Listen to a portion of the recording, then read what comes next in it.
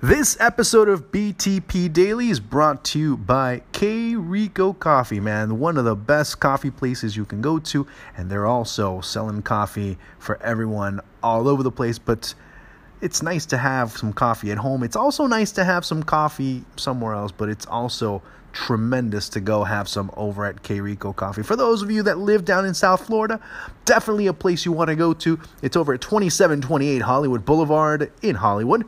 And you will enjoy it. JR and the gang have some tremendous coffee, have some tremendous types of coffee recipes and all this other good stuff that you will definitely enjoy. But more what you will enjoy, other than the coffee, let me be completely honest with you on this one, is the people. You go in there, you chat, they talk. What a concept, right? People talking nowadays, face to face, and, actually caring about what you say. And no need to really look at your cell phone in any way, shape, or form. Yeah, K Rico Coffee gives you that more human experience, that human touch, because they care so much about their craft, but they also care so much about making you, the consumer, happy with your cup of coffee. Whatever type of coffee you might like, everybody has different tastes, everybody has different likes. K Rico Coffee has it for you. K Rico Coffee. It's the people that make coffee good.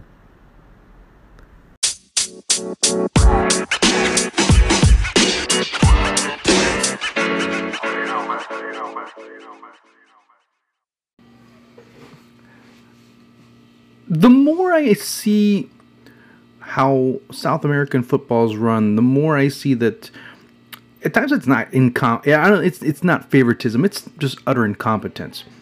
Franco Zuculini back in 2013 was sent off when he was playing for Racing against Lanús in a Copa Sudamericana match.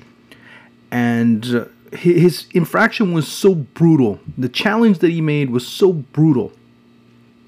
He was given a 4-match ban. Of course, after the appeals process and everything else comes through, it goes down to 2. Fine, he leaves, he goes to Europe, he plays in Europe, comes back and starts playing for River Plate 5 years later.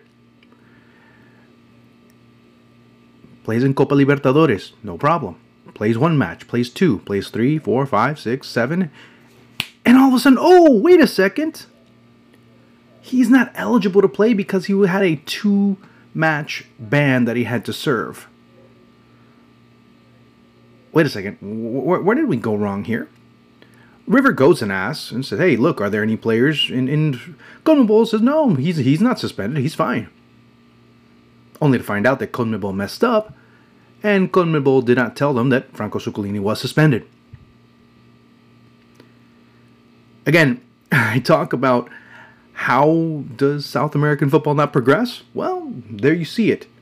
It's not a bottom up. It's a top down issue that we see here, and who the leadership is. I mean, Alejandro Dominguez a few weeks ago was talking about how it was one of the biggest advancements, and it's one of the biggest projects that he's been able to be involved in as far as creating this new final, the Copa Libertadores, which will be similar to the Champions League final. We're trying to be as Europeanized as possible, as modern as possible. But when you can't find out that a player is suspended or not, that a player is eligible or ineligible to play, and this is not the first time, mind you. Deportes Temuco had a player that was suspended. They played him. They won both of their matches. Imagine that. If you as a team are in an international competition, you win both the home and away legs, and you're still eliminated because in one of those matches you played an ineligible player. Obviously, that's a different bit of a context, but still, CONMEBOL has to say, hey, this guy cannot be in your lineup. CONMEBOL did not do that. CONMEBOL just kind of ignored that and let it go through, and all of a sudden he's on the pitch and he's playing, and all of a sudden the team, ends up losing. And Marcelo Salas can bitch and moan and complain about it, but he should have known. His team should have known. CONMEBOL should have even told them just in case. Santos, the same thing. They had Carlos Sanchez on the pitch.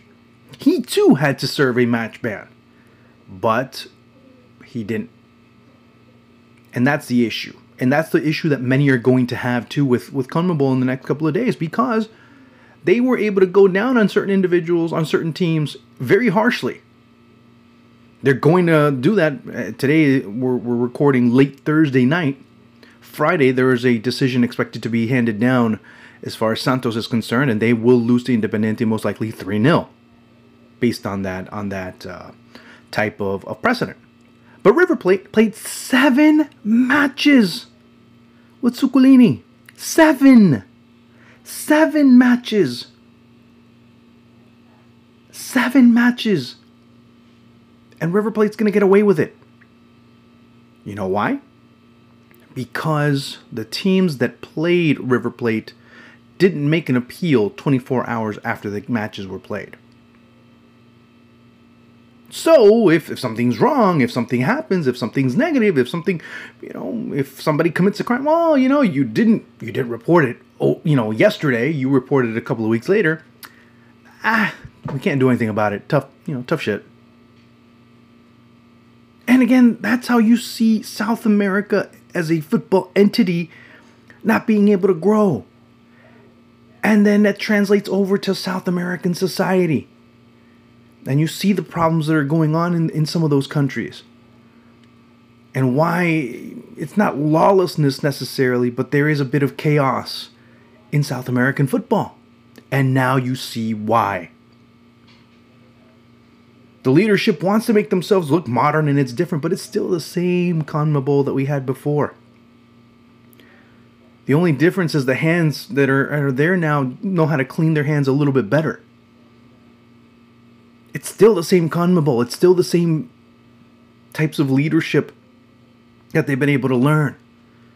But it's not effective leadership. It's not the leadership that people should be trying to look at as an example. Because it's definitely not that. Especially if you don't know, if you can't handle disciplinary issues, how can you tell me that you can handle a competitive issue?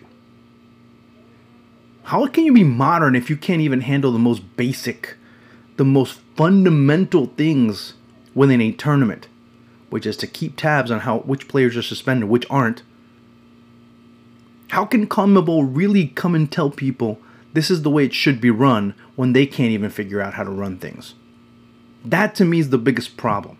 And that is why you're going to start reading a lot of things that have been happening in South American football for the past few years.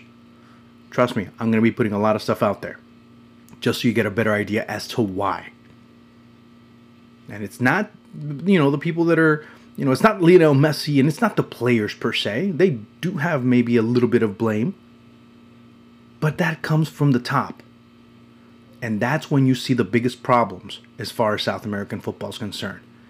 The players do have a little bit of blame. But the reason why things are the way they are down there is because the people up top do not have any other doubt as far as that's concerned.